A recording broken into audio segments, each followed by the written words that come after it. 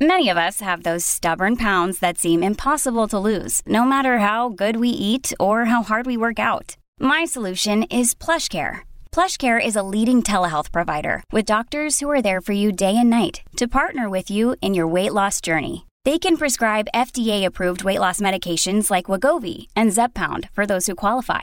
Plus, they accept most insurance plans. To get started, visit plushcare.com/weightloss. That's plushcare.com/weightloss. This episode is brought to you by Shopify.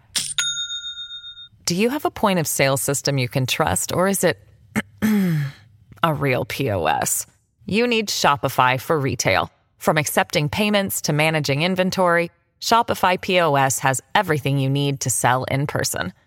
Go to shopify.com/system, all lowercase, to take your retail business to the next level today. That's shopify.com/system. Your brain needs support, and new Ollie Brainy Chews are a delightful way to take care of your cognitive health.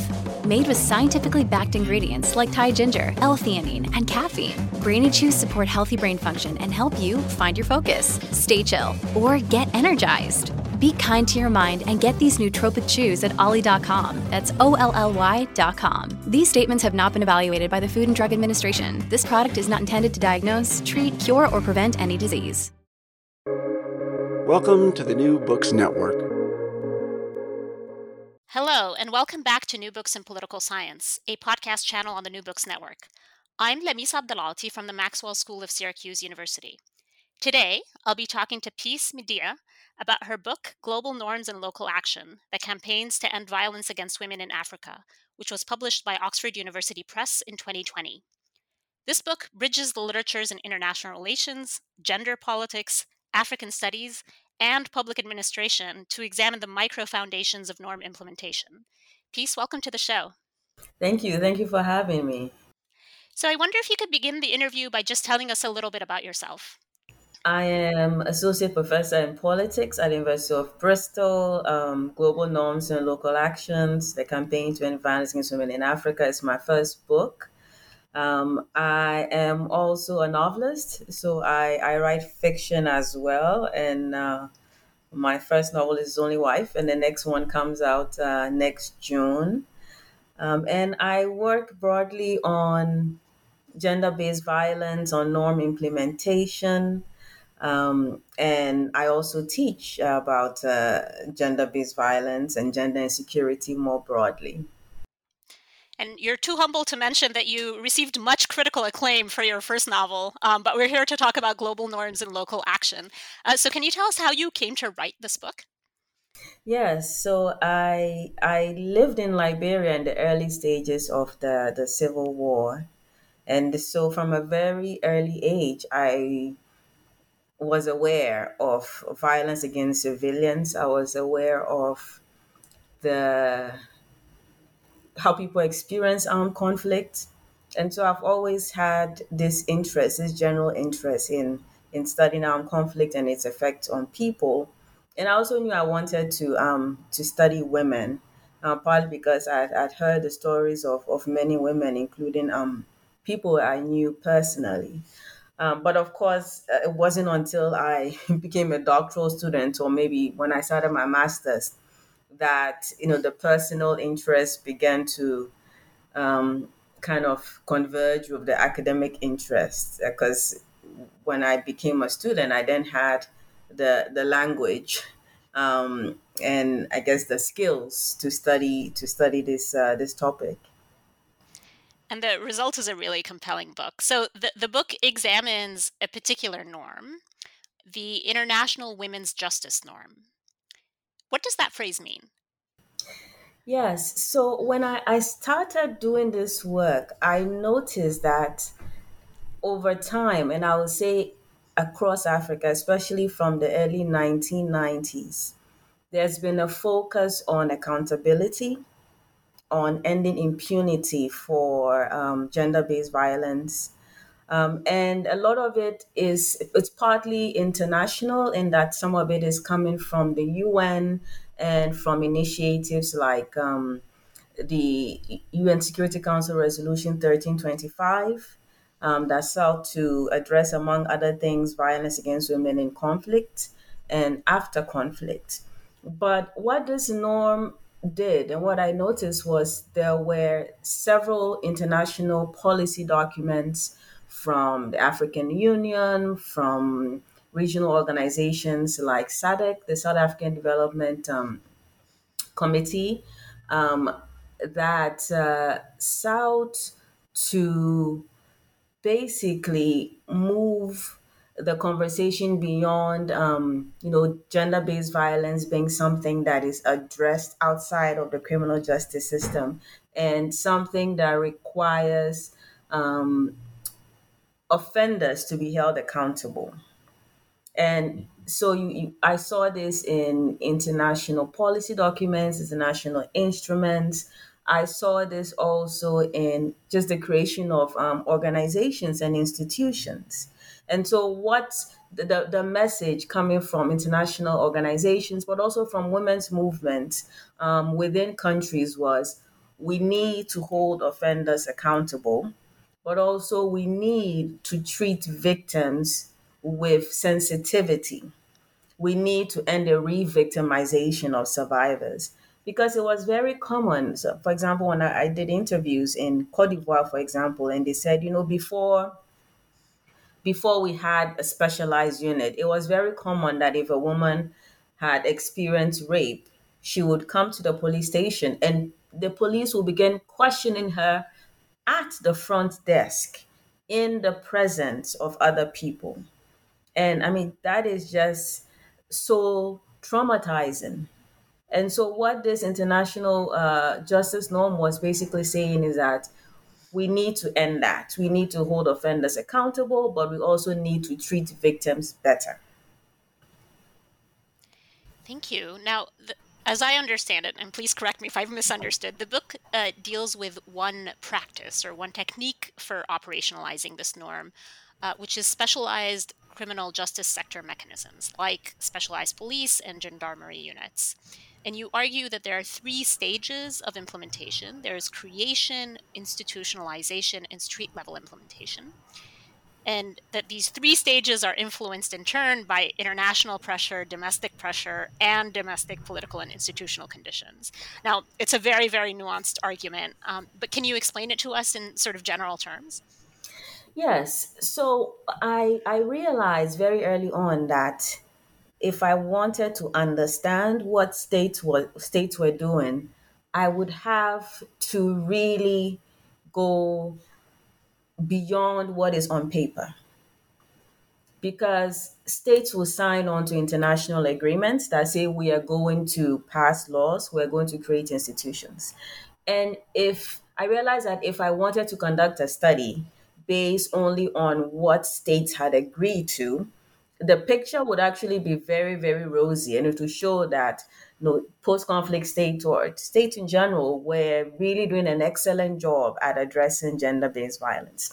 In fact, if I also just wanted to look at the construction of buildings that these police stations existed, these specialized mechanisms existed, it would also give me a very positive picture of what was happening.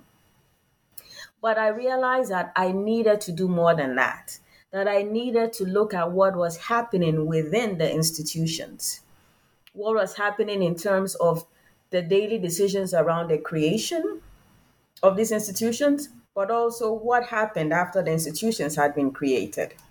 And so I decided to study norm implementation not as this one action, but I broke it down into three different things. One was a creation, and at this stage, I said if a document has been signed, even if it's just a press release saying that we are creating this specialized unit, I'm going to count it as creation. And then the much deeper level is institutionalization. And this is formalization of the unit beyond writing on paper and having a press release. And this is saying that this unit is being made a key part of the police force because I was focusing on specialized police units, and so I was looking at things as like was there a directorate? Was there a central directorate where there's specially trained officers, and where these officers devoted to addressing gender-based violence? And did it have offices? So it went beyond what was written on paper to kind of in-depth analysis of what was happening within these institutions. And then I also look at the street level implementation, because why is any of this important? It's just that I wanted to understand how women and survivors of gender-based violence more broadly were being served. So at the end of the day, it wasn't only about, oh, let us see whether these institutions have been established and are a key part of the police force, but whether or not it was making a difference in the lives of survivors of violence. So that is why I had these three categories, or three things that I'm looking at as implementation. So, and what is the role of these international and domestic factors, right? What role do international pressure, domestic pressure, and domestic conditions play in shaping the salience and the speed of, these three stages that you just described? Yes. So what we know, or what we knew then from the literature on international norms and norm implementation, was that international actors were important, and they use a variety of tools, including coercion, for example, to get states to act and to comply. But we also knew that domestic actors were important. And when you go beyond the IR literature to look at the gender studies literature, the African studies literature, the policing literature, the public admin literature, you get a wealth of insights into how domestic actors and conditions matter. But within IR literature, some of what we needed to understand was how much do domestic actors matter in comparison to international actors, but also at what stage is or are domestic actors more relevant, more impactful. So what we know is that domestic actors are important, international actors are important, and I wanted to know, well, at what stage are they important, and how exactly are they important, and can you have movements, can you have institutionalization in the absence of maybe strong international pressure or strong domestic pressure? So I think those are very interesting questions to ask when it comes to the establishment of specialized police units. But also when you just in study norm implementation more broadly, because I think some of this is relevant for understanding other areas of norm implementation. And I should just also say briefly that there really wasn't much work done on specialized policing in Africa. So most of the literature, when I started working, focused on Latin America, especially Brazil, that created the first women's police station, I believe, in 1985. And there just wasn't much work on even just describing what specialized policing when it comes to gender-based violence looked like in African countries. So this was why I wanted to study this. And my argument and the key points that I make in the book is that international actors are very important, like we know. However, international actors matter most at the creation stage. And so that is the stage where you get the people at the top to say, we are going to create a specialized police unit. And maybe a document is signed. International actors are very important at this stage. So, what I found in my comparison of Liberia and Cote d'Ivoire, where Liberia had four different specialized mechanisms, as opposed to Cote d'Ivoire that had one. But also, Liberia had done a much better job at institutionalizing its special mechanisms, in that there was a central directorate for the Women and Children's Protection section of the police force. Police officers were specifically trained to address gender based violence. They worked only on gender-based violence in contrast to Cote d'Ivoire, where it was normal for a police officer to, in one day work on a rape case and the next day is working on theft. And because at that point, gender-based violence basically was not an issue that was being given the kind of attention that it needed. And so the question was, why did these countries differ in how they were implementing this norm? And my argument is that at the creation stage, the UN was extremely important. So the main international actor, the UN, was key to creation or the creation of these specialized units. However, when it came to institutionalization, domestic actors, specifically the women's movement, as well as domestic conditions within and outside of the police force, were extremely important. So while international pressure remained consistently high, domestic pressure was not as high in Cote d'Ivoire as it was in Liberia. And my argument is that that greatly contributed to a very rapid institutionalization of the specialized police force in Liberia in comparison to Cote d'Ivoire. Thank you. Now, so as you mentioned, right, and listeners now understand that the book focuses on these two countries, right, Liberia and Cote d'Ivoire. So, what led you to select these two countries, and what sort of research did you do in both contexts? So, I adopted a kind of a very structured, focused comparison of these two countries, and Liberia was the country, I think, across Africa has the most specialized units. Liberia has or at that time, I worked in Liberia in 2020, in 2010 and 2011. And during this time, it had the Women and Children's Protection section of the police force, which was my focus. There was Criminal Court E, and this was a court devoted exclusively to rape.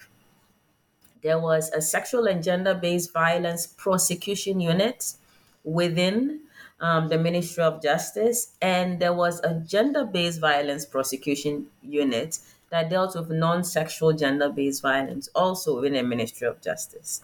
So they had, and all of these specialized mechanisms were created after the Civil War in 2003. With the Women and Children's Protection section, my focus, created in 2005. Whereas Cote d'Ivoire only had the gender desks created in 2014. Before the Civil War and even during the war in Cote d'Ivoire, there were what were called gender focal points. And these were individual police officers who had received some training and were in a regular police station and would deal with cases as they came, but they weren't in every police station. And it wasn't something that was formalized. And like I said, it didn't have like a central directorate that was overseeing all of this action. So these countries very much they differed in terms of how much had been done.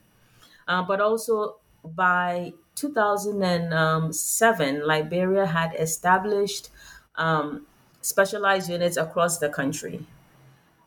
Whereas, 3-4 years after Cote d'Ivoire had created its gender desk, they were not established across all regions of the country.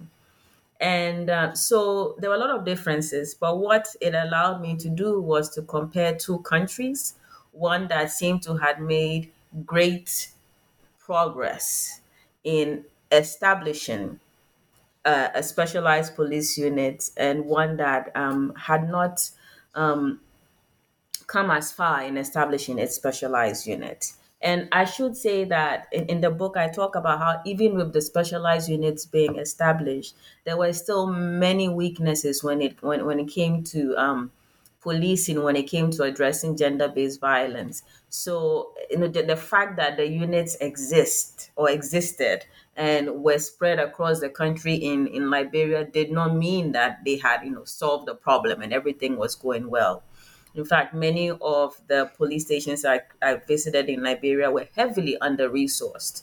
So, yes, the institution exists, but the resources, you have the personnel, you have the structure, but they don't have vehicles to go to the crime scene.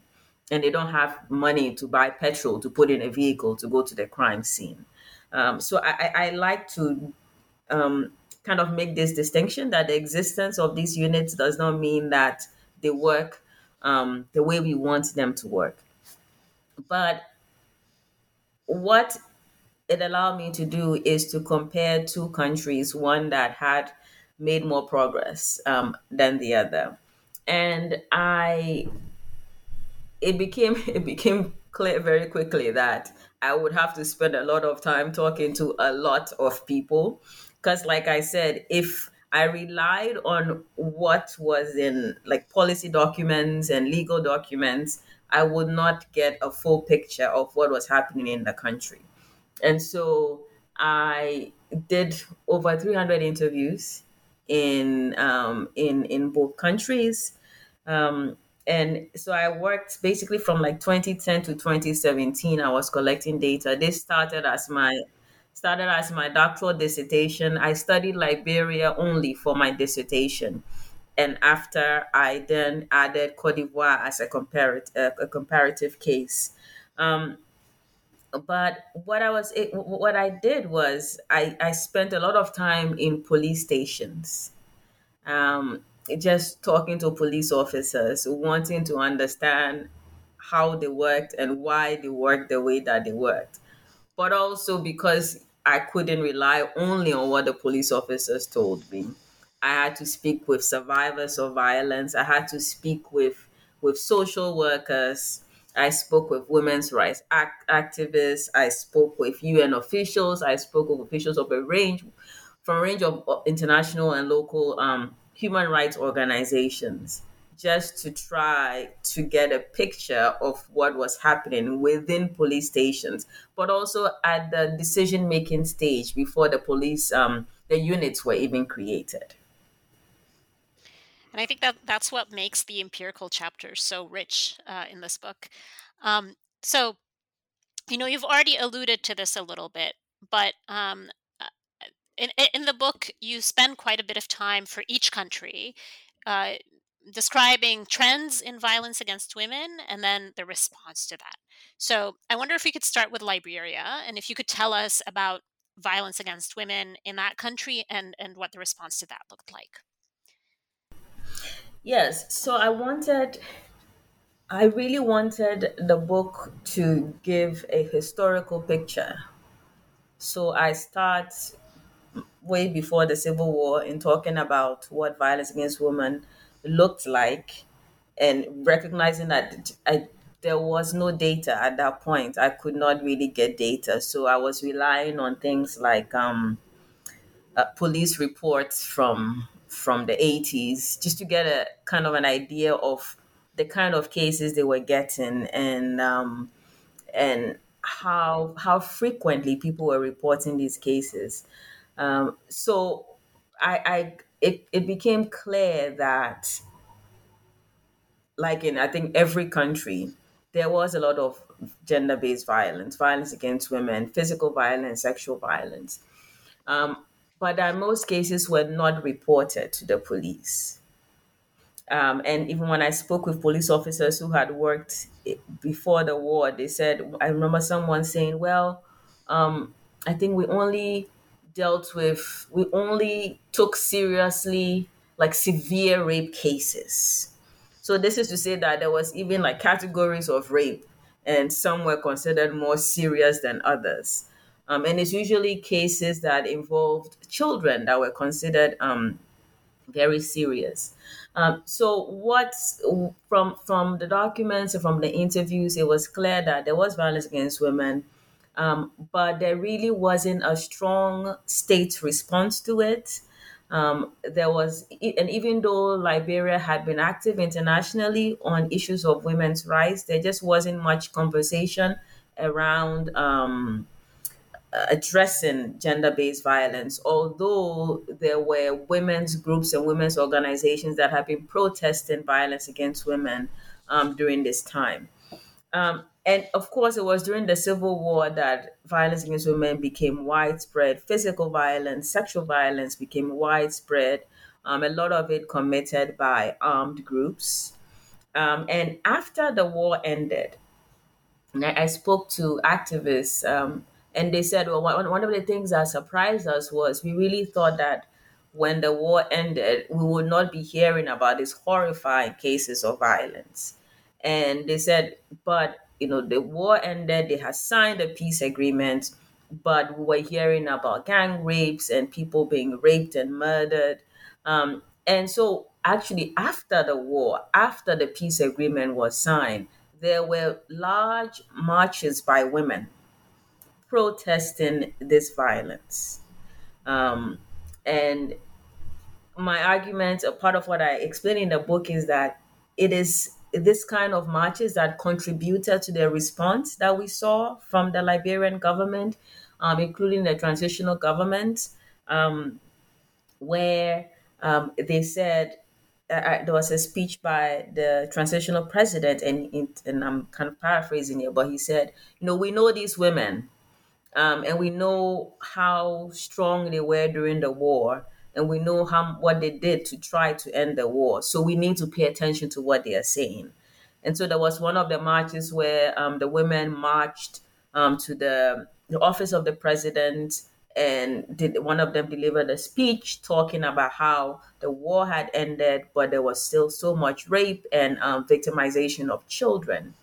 And so that kind of contributed to the response that we saw from the government, where even though, yes, there was international pressure, yes, the UN was playing a very key role in reforming the police force, but at the same time, the fact that the women's movement in Liberia was strong, had gained recognition during the war, meant that when they spoke, people listened. So one of the things that I did in trying to compare the strength of the women's movement in Liberia and Cote d'Ivoire was looking at how often they were mentioned in newspapers. And I found that the Liberian women's movement was mentioned much more, both in international newspapers and local newspapers.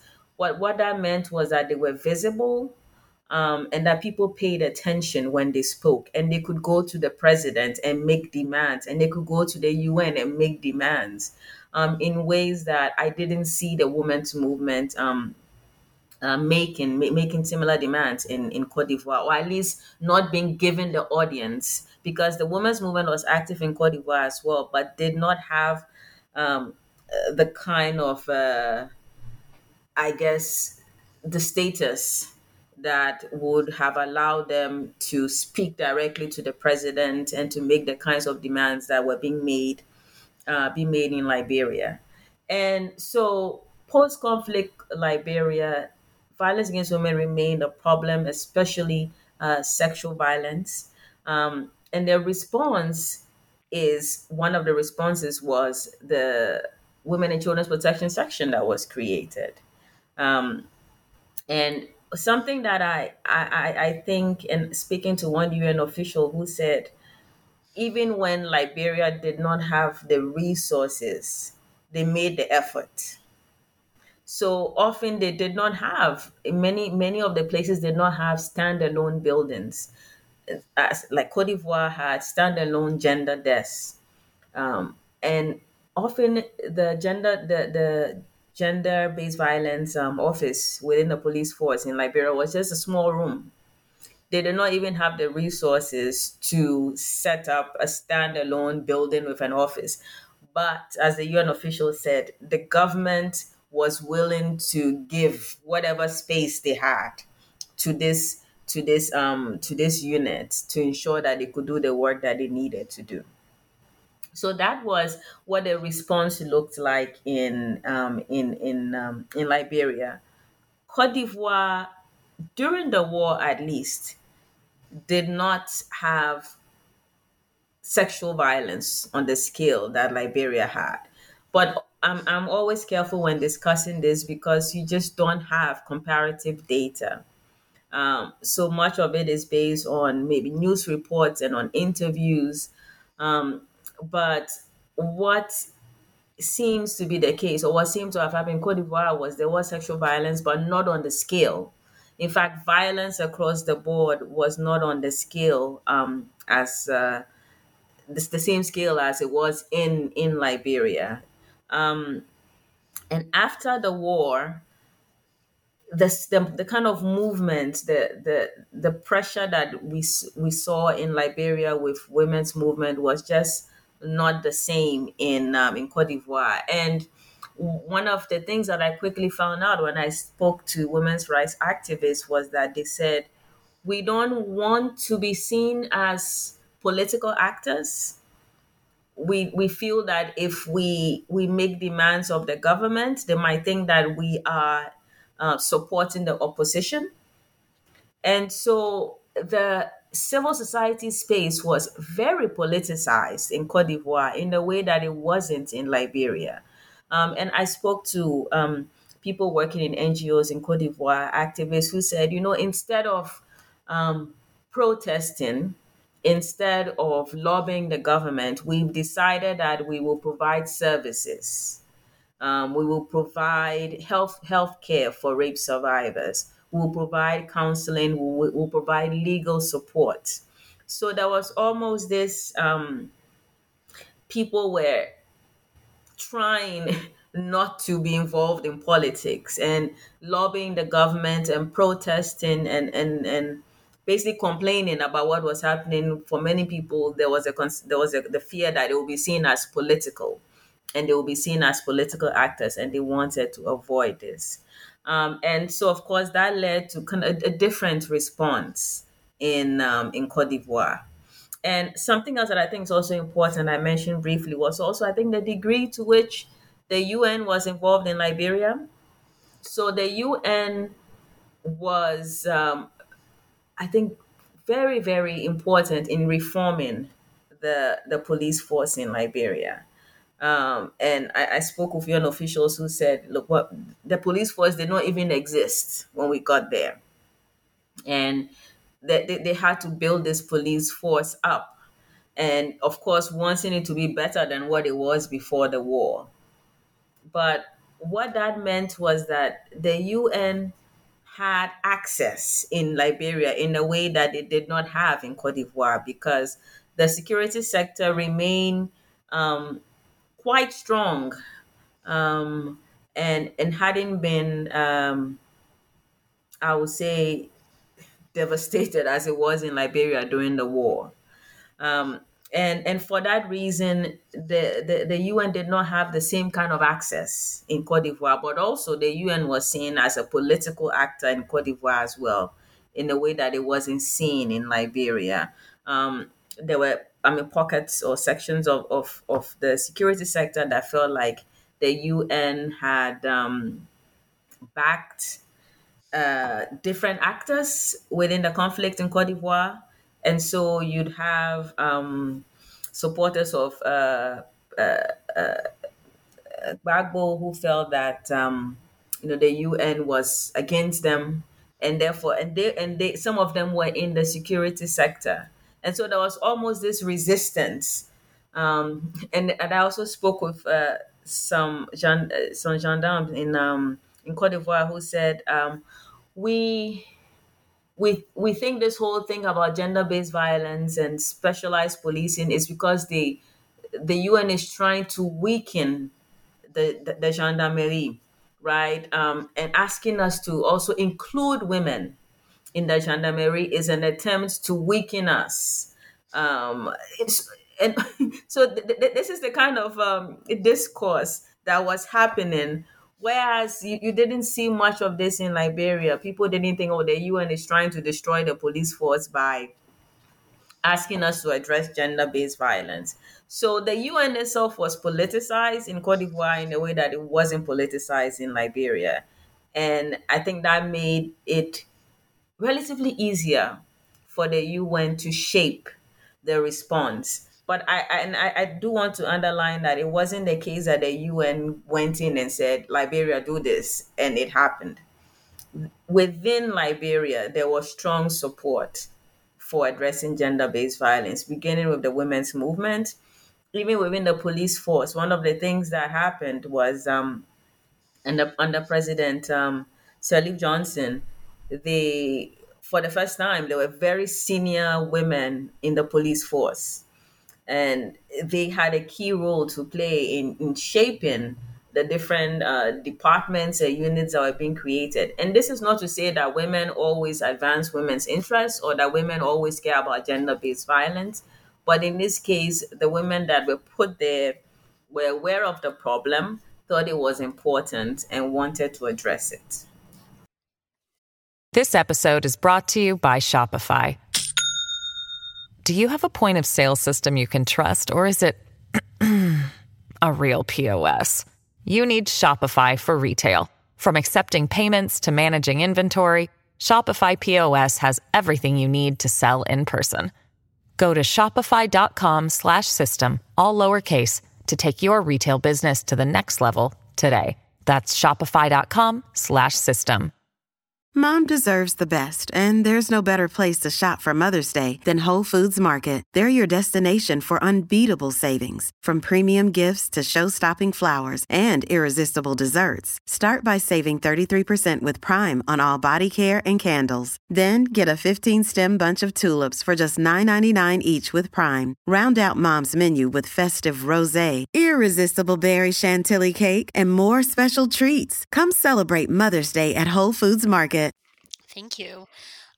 So I wonder if we could talk more now about the institutionalization stage.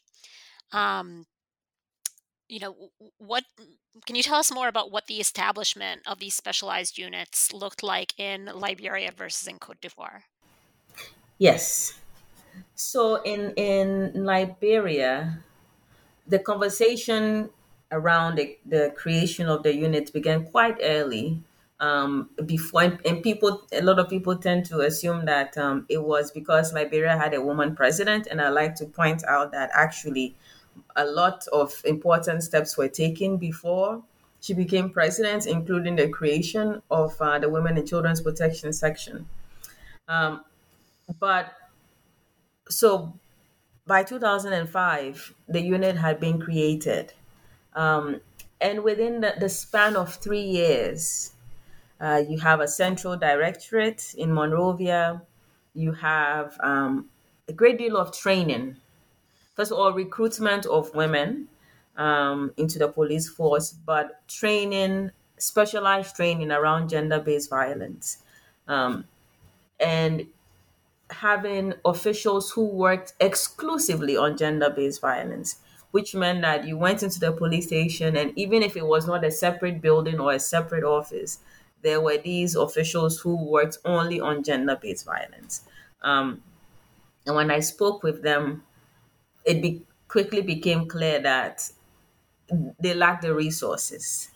And something as basic as, having phone chips of phone cards to make phone calls, to follow up on cases was a problem. Police officers were sometimes paying for survivors' medical care. Some of them were paying out of pocket to go to crime scenes, although often the survivor's family would have to pay for all of these things. So what became clear was that the training had been done. The training could have been more intensive. But there was training that had been given to every official within the Women and Children's Protection Section. And they had the structures in place. Often the structures were far from what was needed, but there was some structure in place. And they had done this in all counties of the country. And when I spoke with the police officers, both male and female, what was clear was that they understood, and this is when I talk about the norm being salient, they understood and agreed for the most part, that rape was a very serious problem.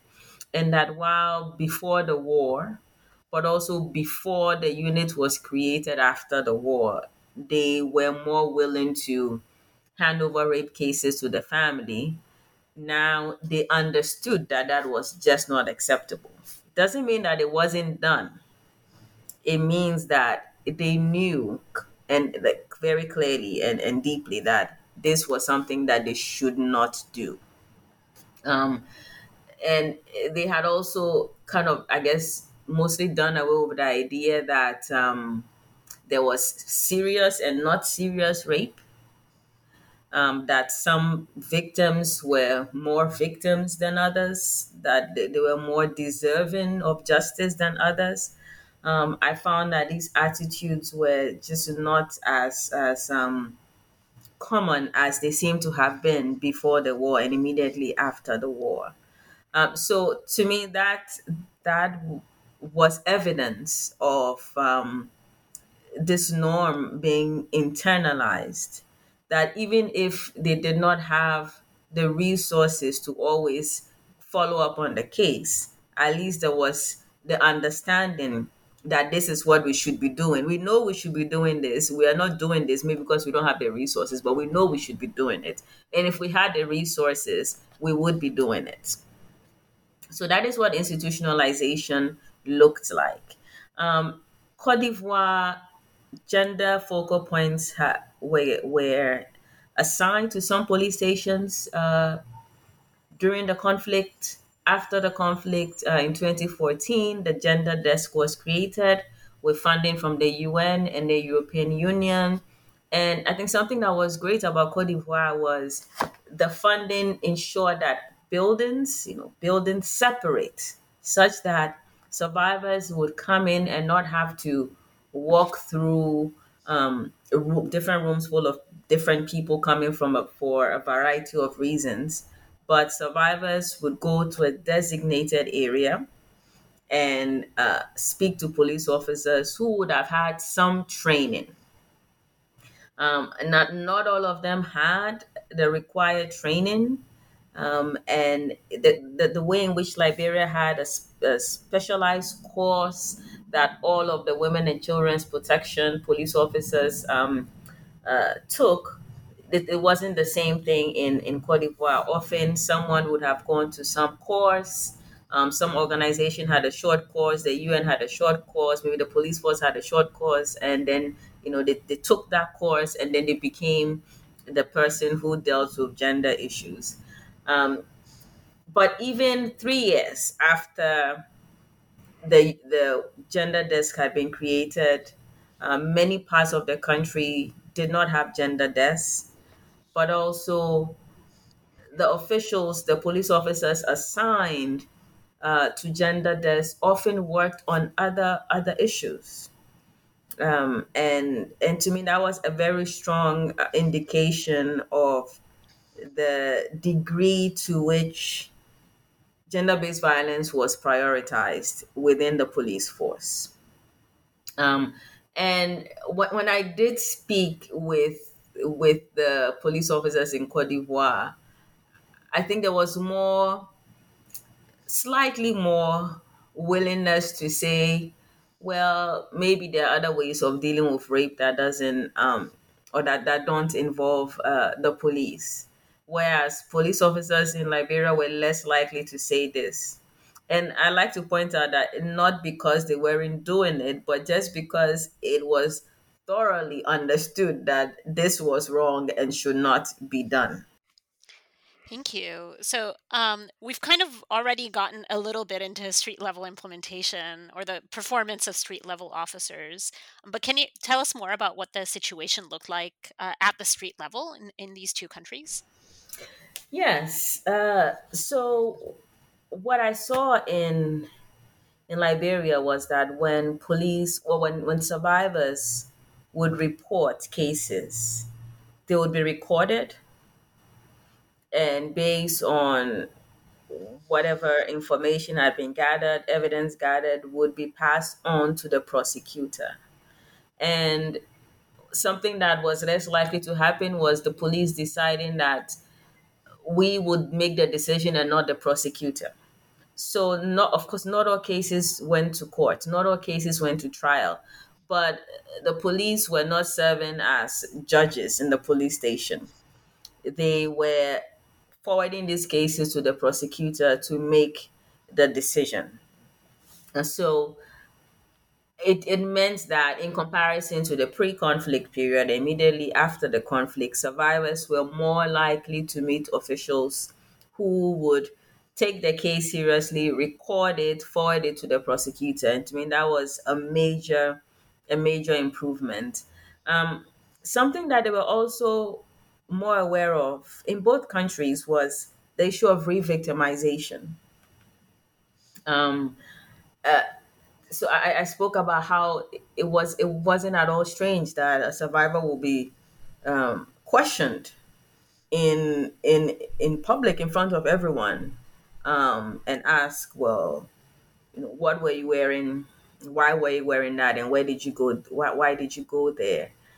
So in both of these countries, the police officers told me that they were more aware and that they had stopped some of these things. A practice that was particularly concerning, among many other concerning practices in Cote d'Ivoire, was they would sit the survivor across from the accused and basically ask them to almost argue it out.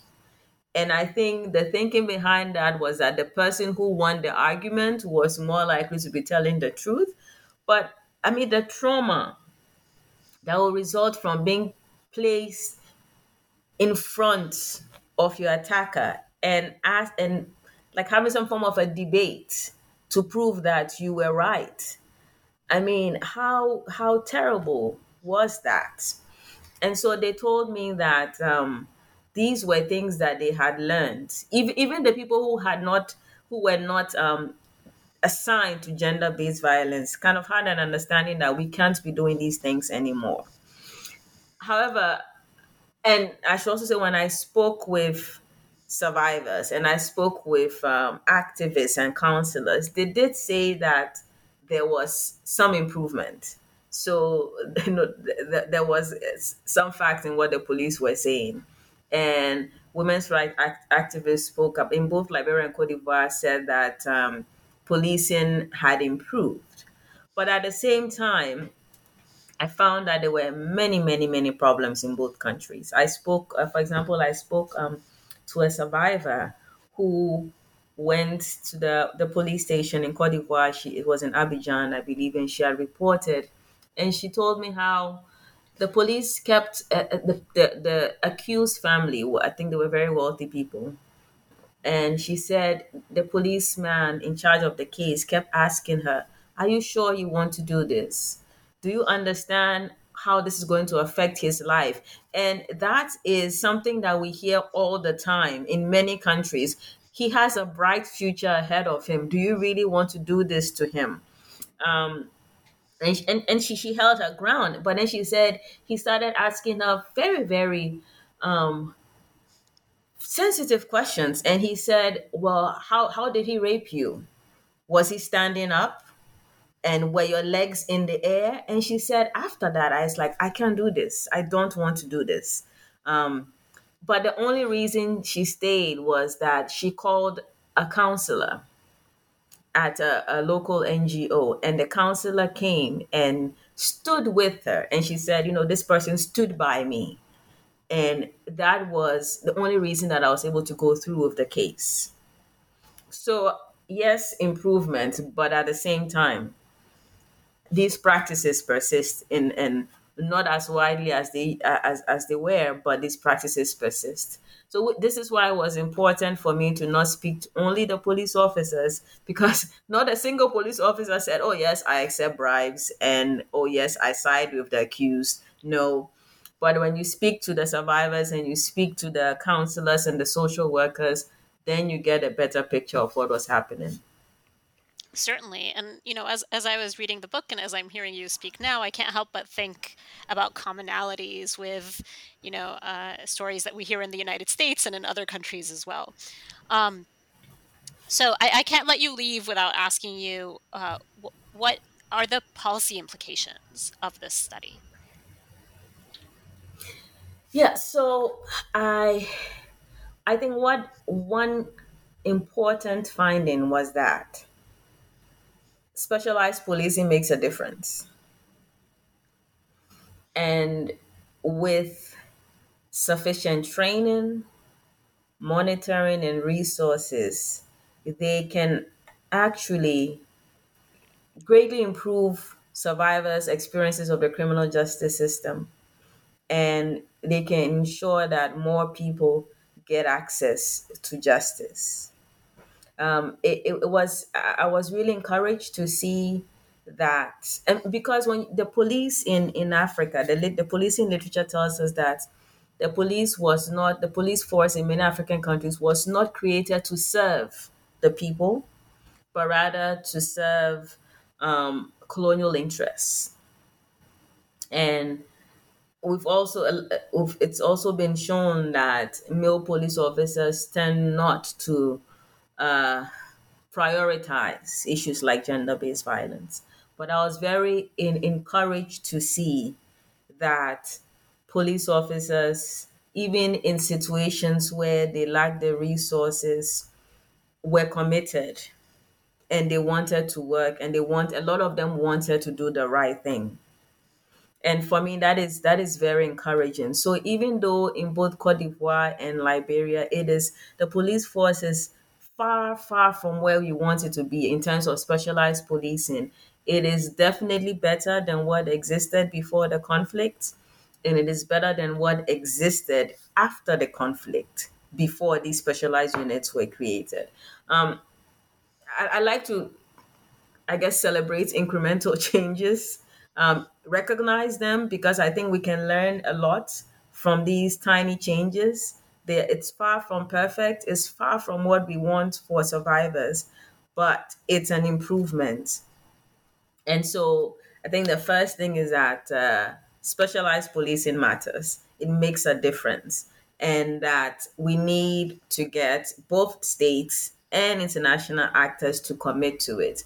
One of the problems I saw in Liberia, in Cote d'Ivoire as well, is that in some to some people, the specialized units were almost seen as belonging to the UN. Yeah, and for me that is very concerning, because at that time the UN was beginning to pull out of both countries. So if it's not seen, if there isn't this domestic ownership, if the government doesn't see it as a key part of what they're supposed to be doing, what happens when the UN withdraws its personnel and the funding, or greatly reduces funding? So I think that there needs to be domestic ownership.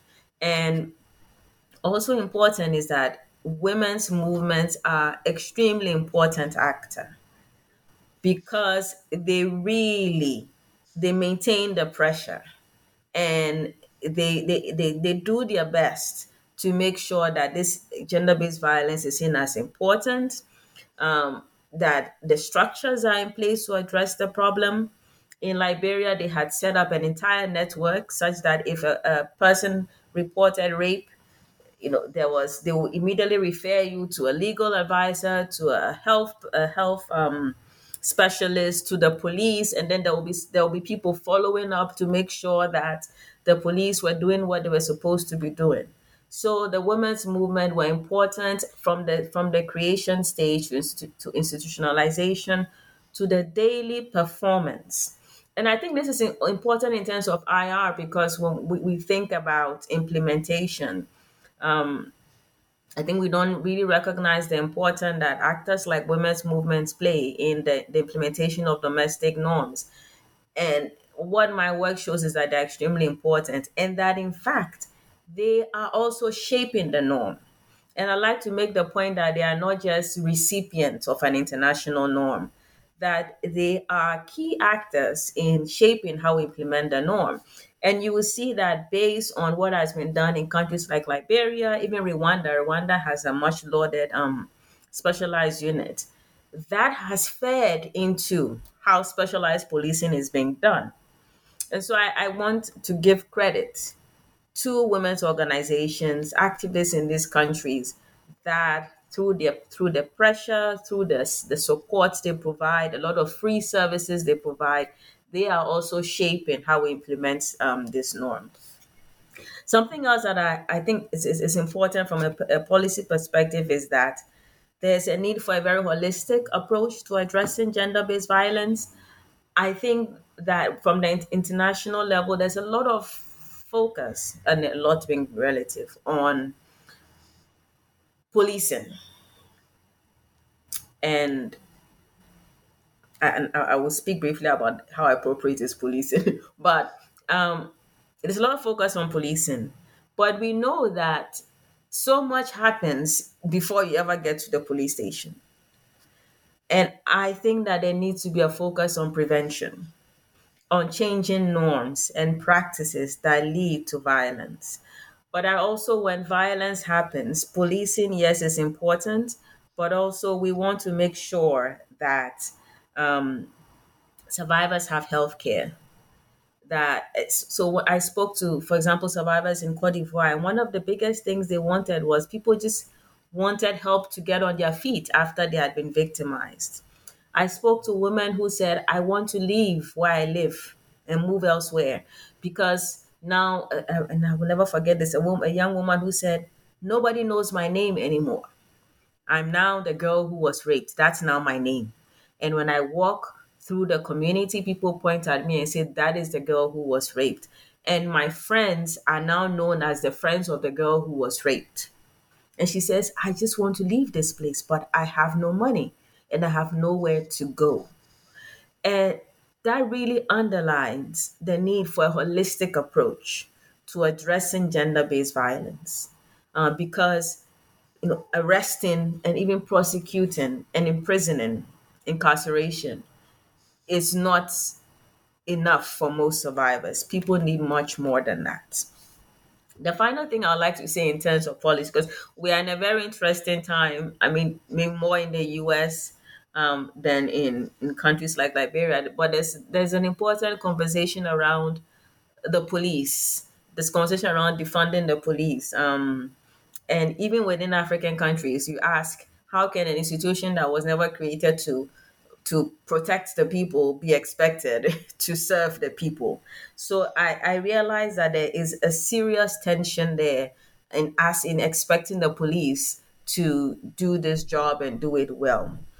But apart from the improvements that I saw in policing, yes, small improvements, but also very important improvements.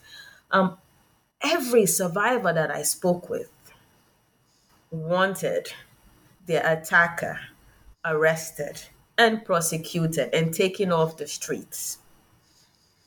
And to me, that is very important. I've heard people say, "Oh, because of certain, I guess, societal arrangements or societal norms, people in many African societies do not want the state involved. They don't want arrest and prosecution. They want families to deal with these issues. They want their chiefs to deal with this issue." But I will say this, not a single person I spoke with said, I want my family to deal with this, or I want my chief to deal with this. Every single person whose family had intervened, that person was dissatisfied. And that person said, people told me, I regret it. I wish I wish I trusted the police enough to go, or I wish I had known to go to the police. I'm not happy. I'm not happy that this person did this very horrible thing to me. And all they had to do was pay a fine. And I see them walking around the community. The fact that they can go on and do it to other people is something that upsets me. So my research did not provide support for this idea that victims, at least of sexual violence, do not want their prosecutor, the perpetrators of these acts, to be brought to justice. This was not supported by my research. I'm so glad you brought up all of these points, Peace, because I agree. I think the book has a host of implications that people can learn from. Again, within certainly African countries, but also beyond that continent as well. And the book has, I think, wide relevance to international relations scholars, even those who don't specialize in Africa. Anyone who's interested in gender, certainly, but also people who are interested more broadly in norms, ought to pick up this book. So we've taken up a lot of your time. I just want to ask you one final question. The book has been out in the world for a little while now. So what are you working on? Yes, so I am now at the tail end of data collection for a collaborative project on women traditional leaders, which kind of came out of this work. Because part of what I did, especially in Cote d'Ivoire, was going into communities to find out who was dealing with rape cases. And in many communities, it was chiefs and other traditional leaders, but almost always male traditional leaders, which got me thinking, where are the women traditional leaders, and do they behave differently? Do they address these and other problems differently? So my current project is a comparative study of Ghana, Liberia, Botswana, and South Africa, of women traditional leaders in these countries and how they address problems like gender-based violence, but also how their roles, the work that they do, how it's changed over time, and how they work with the state, how they work with the police. So it's yeah, it's a comparative project of women traditional leaders and the work that they do. That sounds fascinating. Well, Peace, I really enjoyed our conversation. Thank you so much for being on the show today. Thank you so much for having me, Lamis. The book is Peace Midie's Global Norms and Local Action, The Campaigns to End Violence Against Women in Africa, published by Oxford University Press in 2020. Thank you for listening.